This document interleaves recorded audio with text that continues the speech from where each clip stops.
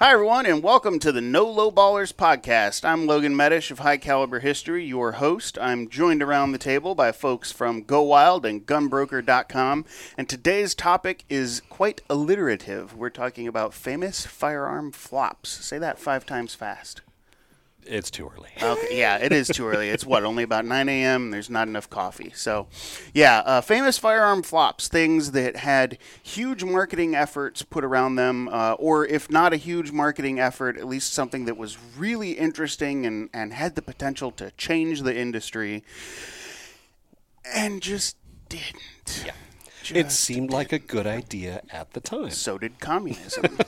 Hey, on paper. Paper. Looks on great paper. scrawled on a barroom napkin, when you wake up the next morning, you're like, what's that? What did I mean? Yeah, like, what is this anyway?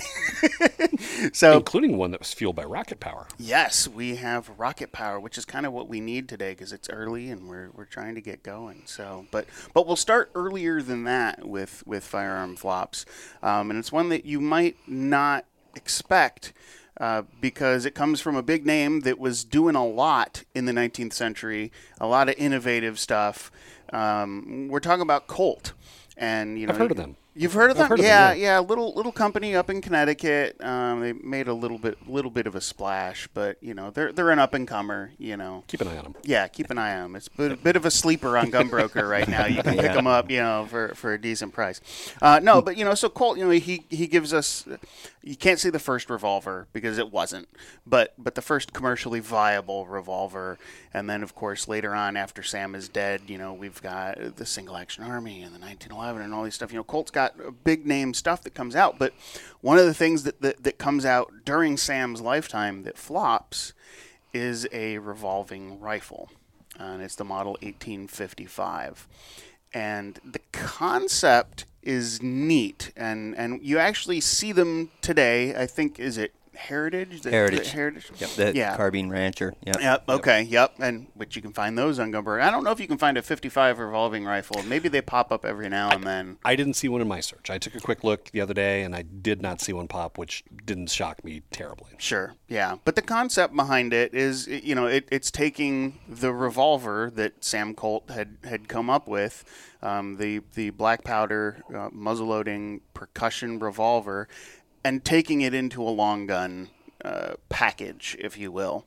And so it's an interesting concept. Again, if it works, it's a big plus, right? And Sam was taking a gamble, because in 1855, all of your long arms that are viable are muzzleloaders, and they're single shot muzzleloaders. And so if you can get something with a revolving cylinder giving you multiple shots out of that, that's a big damn deal, right? Whether it's going to be in a pistol caliber or not, which it was, because that was part of your limitations with them. But it had huge potential, and it just had a failure to launch, which is a little disappointing. So what do you think contributed to that failure? Design flaws, really, and some of the design flaws are inherent to the gun, and other design flaws are because it was a product of its time. Yeah. If cased ammunition had existed at that point, it would have had a better chance. I'm still not sure it would have succeeded. Right. But it would have had a better chance. Absolutely. Having the powder and the primer contained would have been a big deal. One of the biggest problems with black powder and tamping it in, if you leave a little residue in the barrel and you fire off cylinder 1 and a little spark gets in cylinder 2, chain fire. Now you've got, and one's going down a barrel, one's going into the frame, one's going out the side. So the fact that cased ammunition didn't exist yet was a big problem, but not the only problem. Beyond that, you have the manufacturing limitations in the 1850s. As you can imagine, that's a complex design. I mean, the revolvers themselves, as Sam was doing, he had that kind of down pat. But when you have to scale up, quite literally, the size of that gun and add that to your line, the gun became so much more complex, and it became a whole different monster. It was not just as easy as adding, pointing an expansion ray at it and scaling up a 51 Navy and putting a shoulder stock on it. The manufacturing was different, and they were fragile, quite frankly. The guns were not the most sturdy built pieces of equipment out there. they're kind of cumbersome, and damn if they don't look weird. And let's just be honest, people tend to be hesitant to buy new things if they look too weird. Not me. No. Weirder the better. Weirder the better. I heard somebody once explain it as the chow of its time, because since the magazine essentially is open with the revolver, and rifles typically, ride in scabbards, they get a little more beat up, a little more dirty than, say, your revolver does, encased in a proper holster. So now you've also got all kinds of crud going into the chambers, so potential plug fires or just moisture getting in, so you have misfires. Dirt and magazines just don't get along well. Right. Yeah, and you worry, if your stock cracks, now you've just got essentially a very early pre-bunt line. You've got a pistol with a gigantic, carbine length barrel and no stock to fire it from. So it was one of those. It's a great idea on paper, but it was just too early for its time. The ammunition technology wasn't there, the manufacturing technology wasn't there. But now, 170 years later, Heritage is doing them with theirs, and I think those do fairly well. Mm-hmm. And that's the oddity. Now they look kind of cool. Right. Yeah, exactly. They do kind of look kind of cool. I don't have one. Do you have one, Dave? I don't, but I want to throw out one of the complaints that people have about this design is they don't know how to fire it. You come up, right? Uh-huh. Your support hand, there's a little hook on the Heritage, and I believe there's one on the other one we're talking about. You actually have to hold it like this. You got to get powder burns inside your arms. Exactly. Right. That's not natural. Sure. With a carbine. So those ergonomics have thrown people off, and they're just like, Taurus Circuit Judge, no thanks. Mm-hmm. Yeah, and that's that ties into Alan's point of bringing up if you get a chain fire. If you've got your hand forward, now you're risking shooting yourself in the hand. At least shrapnel. You're going to catch something going down range in your hand, and then of course you've got the barrel heating up. That your hands in there. So that's a great point that I didn't even think about, was the ergonomics of it. Just no bueno. Just no bueno. So we can then move. We'll move about 100 years or so into the future, a little further than 100 years into the future, and we'll talk about something that was really cool, I thought, and fit perfectly for the time period in which it was created. Yeah. The 1960s, we've got the space race going on. Astronauts are cool. Rockets are cool. Tang is cool. Powdered orange Tang juice. is always cool. Yeah, it's not cool anymore. Tang. Oh, never mind. Sorry, I got distracted. Different podcast. There's no couch here. So, hey, I'm not the first one to make that mention. Brad did it in a different episode. Anyway, no, that Tang is cool. I haven't had Tang in a long time. That is a good orange drink. But anyway, wow, we are way off topic. Space race, rockets, rocket fuel, jets, gyro jets, which are a really interesting firearms concept that came out in the 60s. Who wants to tell us about gyro jets? I mean, at the end of the day, it's a rocket gun. Yeah. The cartridge itself was a self-contained little block of solid rocket fuel that had little directional holes cut in the side, just like a spacecraft needs little bursts of gas to steer it. The gyrojet, that was its propulsion system. It would project it down the barrel. It would also add stabilizing spin to it. Super cool concept, super complex cartridge, super complex ignition system. And frankly, the gun didn't look space age enough, to be fair. It kind of looked a little industrial, but really cool museum pieces, cool to think about, but I think, again, it was a product of just too early for its times. I just don't know if the manufacturing, because you have to think about those little directional jets have got to be drilled into your cartridge case perfectly, because that's where your accuracy is coming from. If they're even just the tiniest, mil radian off, it's going to impact your spin. You're going to now get wobble, and you're going to be all over the place accuracy-wise, which is basically what we saw happen. And we saw with a lot of early rockets that went up and went spirally and came down and didn't do what they were supposed to do. Yeah, exactly. I mean, by far the best name for a handgun ever. It's up there. It's definitely up there. It's pretty good. It is pretty good. And you're right, Alan, to your point about the ammo. I'm actually fortunate. I've got a couple of the rounds, and they had different types of holes in the bottom. So you see one of them's got 2 holes, one of them's got 4 holes, and so you had different idea concepts behind how they were going to get things to stabilize. But to me, one of the most interesting parts about this gun is actually how it fires. It's a hammer-fired design, but it's backwards. The hammer is actually in front of the nose of the cartridge. And so the hammer comes up and smacks the nose and drives it back into the firing pin. And then as it takes off out of the barrel, it pushes the hammer down to reset it. But what that means is that it's got kind of a slow burn as it's coming out. So it is not reaching its maximum velocity till it's downrange a bit of a ways. Well, and as we talked about on the muzzleloader episode, that that lock time, that long lock time between hammer and fire, that's an accuracy killer. Sure. But interesting story. I understand the space shuttle fired the same way. The big hammer just dropped it down. And yeah, absolutely. That's exactly how they did it. And early on, did you know they actually had a guy sitting up top there on the tower with a ball peen hammer? He just wham on top of Apollo 11, and that's what set it off into space. Yeah. So there's no expansion in this bullet. No. It's just it is what it is. Yep, yeah. It is straight up rocket, and there's no there's no need for any kind of an ejection port or anything on the gun because everything is going down the barrel. This solid piece, it is a reloader's nightmare because there's nothing to reload. You know, you're not getting anything back. There's no picking up brass on the range with one of these. So, what was their original intent for use? Was this a military option? You know, do you really need a practical use? I don't need a practical reason to launch little mini rockets. I don't know if the hope was to get government sales or if it was just they were doing something cool for the sake of doing something cool. I really don't know. I couldn't tell you for sure. I think at some point someone went, hey, I've got an idea of how to make a rocket-powered handgun, and everyone around the table went, yeah. And actually, can you think of the marketing genius if it had worked, if you could have put one in the hands of like Neil Armstrong or Buzz Aldrin, one small step.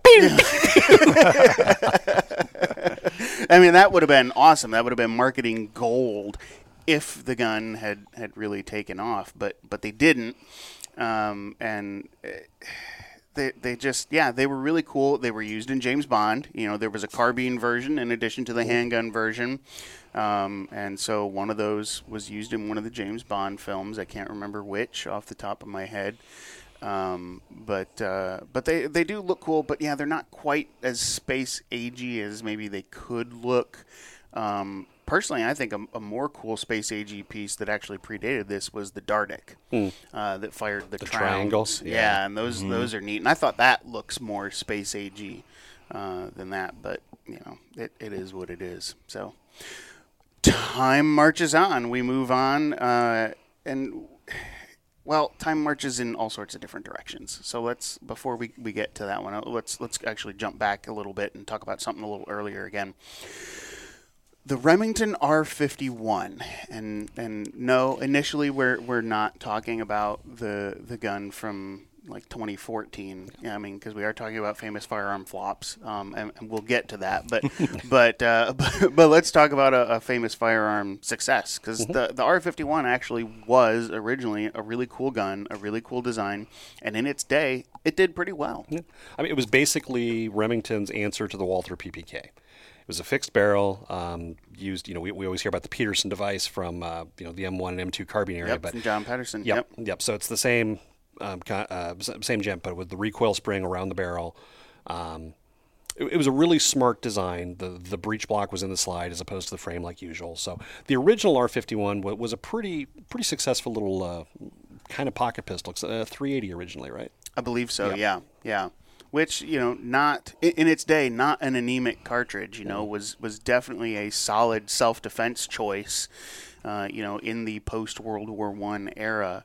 And I mean, John Pedersen was a great designer. I mean, the World War I Pedersen device was a great thing. It was a really cool design. Unfortunately, we didn't end up needing it because there was no spring 1919 offensive in World War I. But he was a great designer. He had a great career, and actually, at one point, later in John Moses Browning's life, Browning actually hailed Pedersen as the greatest firearms designer of our time. That's high praise coming from St. Browning, So it's there was potential, and which unfortunately cost us the chance to have history's greatest rap battle ever. But that would be hilarious. Oh my God, great! But who do you think would win? I mean, Browning was a man of few words, but I don't know Pedersen well enough. But well, maybe John Browning would spit mad fat rhymes. Like, you never know. Like, maybe that was his secret thing. He would sit out in the workshop at night tinkering on stuff, just laying them out there, man. So I don't know. Who knows? But well, they would have saved all the swear words though for the modern iteration of the R51. Oh God, all the swear words for the modern iteration. So my background. Browning would have passed on the swear words.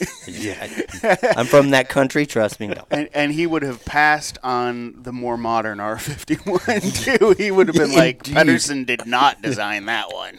Yeah, the R51 is just such a dichotomy because from my perspective, I'm from the PR marketing background side. It was a fantastic product launch. I mean, Remington went all out. I know my colleagues and I would watch this launch and we're like, oh man, we steal our little bits and pieces to use in our launches going forward. It was really well done. Big event. All the right writers had it. It was a fantastic launch. One tiny little problem. The gun kind of sucked.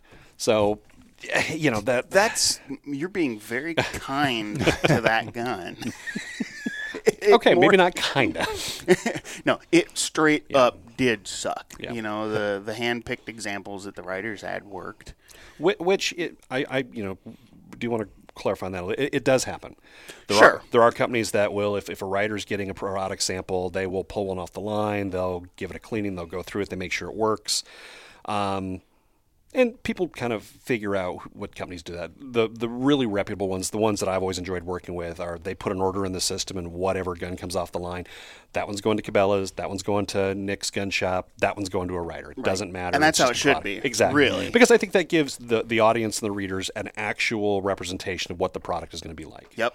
Well, and not only that, but those are some of the most authentic and enjoyable reviews that I see, where it's like, hey, we got this gun in and it totally tanked, and so we contacted their customer service and we sent it back and they worked on it and we got back and now it's flawless. Like that's cool. I actually enjoy reading a review like that, because then damn well that they didn't get something that was cherry picked. They had a problem, just like you and I could have had a problem with it. It also tells me that the company is going to back it up. It tells me the company's got good customer service. It tells me that they're willing to learn and listen. So yeah, I agree. I like from just a consumer standpoint, I like to see those as well. Yeah. As the PR guy, I want everything to work great out of the gate and be the most fantastic experience they've ever had. But life is life sometimes. Doesn't always go that way. And we're in this case, every consumer, it seemed like every consumer at least who picked up a Model 51 had. And it was a variety of problems. Oh, yeah. It wasn't just one issue. The gun just had a bunch of little issues. And I think that's part of the problem of taking a tried and true older firearm design, and you don't just bring it back, but you try to modernize it and make it better. And, sometimes newer isn't always better. And that's what they found out with that R51. But you talk about, they had that amazing marketing genius for the launch. They did an amazing marketing disappear on it too, because I went to the Great American Outdoor Show in February of that year, and that was their entire booth. It was huge. It was R51. That's all their guys wanted to talk about. And it was cool. I was sold on it. But then 2-3 months later, I go to the NRA show, and like all of it's gone. And like none of it, like the Men in Black, they just zapped it, and none of the guys would even talk to me about it. I'm sorry, R51. Oh yeah, that's the error code when your car's low on refrigerant. Yeah, in the air conditioning system. Or they're like, oh yeah, that was the gun that John Pedersen designed back in 1918. I'm like, no, dude, the one from last week. And they just wouldn't engage. Yeah. So they. So I'm assuming you can get a killer deal on one of those if you find one on Gunbroker. That's a great point. Yes and no. So if you're looking for the original, they're not listed often. Really rare. I've seen a couple going back into the archives a little bit. Still looking around for about $600, which for a early 20th century pocket 380s, not terrible. No. magazines, of course, are the sticking point. They're really hard to find, and that's always, as one instructor I know calls a semi-auto a bottom feeder, because that's where 90% of your function problems are in a magazine. If you want one of the new versions, first of all, why? I mean, seriously. Some people are gluttons for punch, and some people might live in really windy areas and they need lots of paperweights. Well, I'm just imagining like the baseball card world, the cards that had the air on there. Those are the more valuable ones. This was the Billy Ripken one with the writing on the grip of the bat. Okay, that's what this. You can get the new ones. They're listed for $300. I say that because they're not selling for $300. They're not selling, so I can't really tell you what the valuation would be. But they're listing for $3 and kind of sitting. So, and we weren't smart enough to look up what the original MSRP was before the show, because it would be interesting to know. It's definitely less, definitely more than what they're listing for right now. Yeah. So, listen, if you want a piece of firearms history, I mean, you can get into it, and someday we're going to look back on this. I mean, we're already kind of starting to, as a bit of a historical piece. I mean, probably not the one that the Remington of that day would like us to think of it as. But if you do want something that stands out, that is a good conversation piece that you want to take to the range and have it not work, and you get to tell everyone the story of it, fantastic. You can get into them pretty inexpensively. Yeah. Because the new ones are now what, 9mm? I believe so. Yeah. Which was another one of the problems, upsizing from a 380 to a 9mm. Even though you're only going up 1mm in case size, just that particular jump. It's never 1mm. No. Yeah. It's so much more than that. It is insane, the difference that has to go into designing and manufacturing a 380 versus a 9mm. You wouldn't think so, but there's just something about that particular window where it just takes that one little tick. It's a tipping point for so many things, from pressure, from dimensions, from stresses. It's really hard to upsize those. But you're right, from the historic standpoint, it is going to be really neat, and especially because that's how I make my living, is looking at things from the historic standpoint. And it won't be long before it will be very cool to take a Pedersen R51 and a failed R51 and doing a compare and contrast and talking about them and looking at the historic aspects of both at that point. We still remember the Studebaker. We still remember the Edsel. We still remember all the cars that were great for being junk.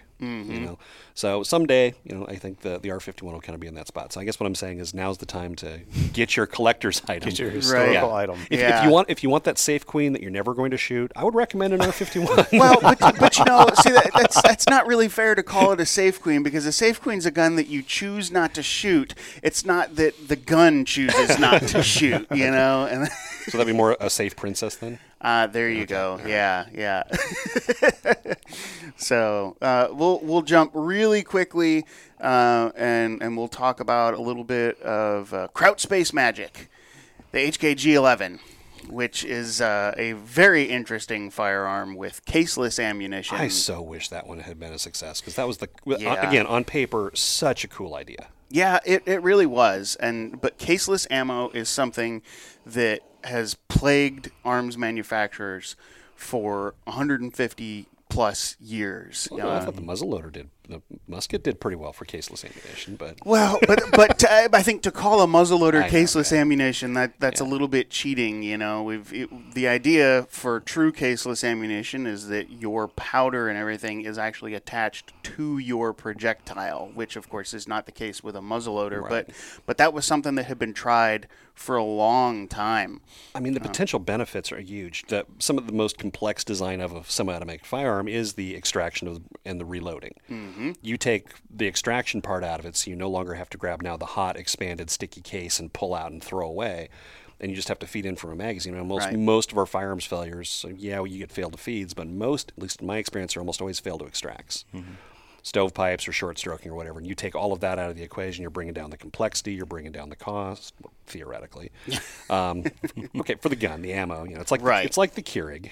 Sure. We'll give you a gun, but you got to buy the ammo. And cost, you're right. That was one of the things. It was the manufacturing complexity and the cost, and it just ahead of its time. We've talked a lot in this episode about things being ahead of its time. and that was certainly one of those instances. But because it had a failure to launch, a G11 is not something that you're going to find on gunbroker.com. But you can find examples of caseless ammunition on there. In fact, like I've seen like the Daisy VL rounds. You can buy some of those in there from the Daisy BB Company's one and only real firearm that was only in production for a short period of time that they had to quit making because they didn't have a firearms license. That's a whole other interesting story. Now that is a failure that is a extreme collector's piece. I'm assuming if you get your hands on one of those. They're cool, man. Yeah. They're really cool. But yeah, the ammo pops up a lot more frequently than the guns. I've got some of the ammo at home. I do not own one of the guns, but it's a whole cool story there in that piece. But yeah, caseless ammo. It is something that is still baffling the arms world to this day. We have yet to figure out how to perfect it. Today is not that day. Tomorrow doesn't look good either. No. But for one caseless ammo you can find though on Gunbroker is the Gyrojet. Yes. I was actually stunned. I took a quick look. We've got multiple listings for them. Surprisingly affordable, $3,000 to $4,000, which for the history and something as cachet as a Gyrojet, I thought that was a really good price. Yeah. And about half the listings come with ammo. I would not recommend trying to fire it, but it does come with it. Well, I will tell you, about half of the listings come with ammo, and about half of the ammo actually fires. I can tell you that from personal experience. I've had the opportunity to pull the trigger, and it just degrades over time, and they've got about a 50-50 shot of it actually going off. Does it sound different when it's fired? Yes, it does, and I really can't describe it. It doesn't have quite that same crack. It's because there's a whole different kind of ignition thing, and they do sound different when they work. And opposed to the sonic crack coming right at the muzzle because it's getting up to speed, the sonic boom's a little further down. Yeah. Right. Yeah, and they're cool. You can actually watch if you look at them from the back because it's that rocket fuel. You can actually see the flame coming out the back as they're spinning. It's Somebody please bring them back. Yeah, please. Yes. Yeah, they're really cool, but they just they just failed to take off. They just were a flop, which is something that this episode is not. It is not a flop. This has been a lot of fun talking about famous firearm flops around the table with you guys and with you guys at home listening. We appreciate everyone tuning in to the show. If you're not subscribed to the show on your favorite platform, please do that. Leave us a review, some likes, some comments. Talk to us about the stuff. There are other flops out there. Let us know what your favorite firearm flop is that we didn't cover, because we'd love to hear about it. And who knows, maybe it'll find its way into the next episode. But we're not customer service. We can't fix it. Just tell us about it. Yeah, exactly. That's a very important distinction to make. All right, guys. Thanks for tuning in to this episode of the No Lowballers podcast. We will see you right here on the next episode.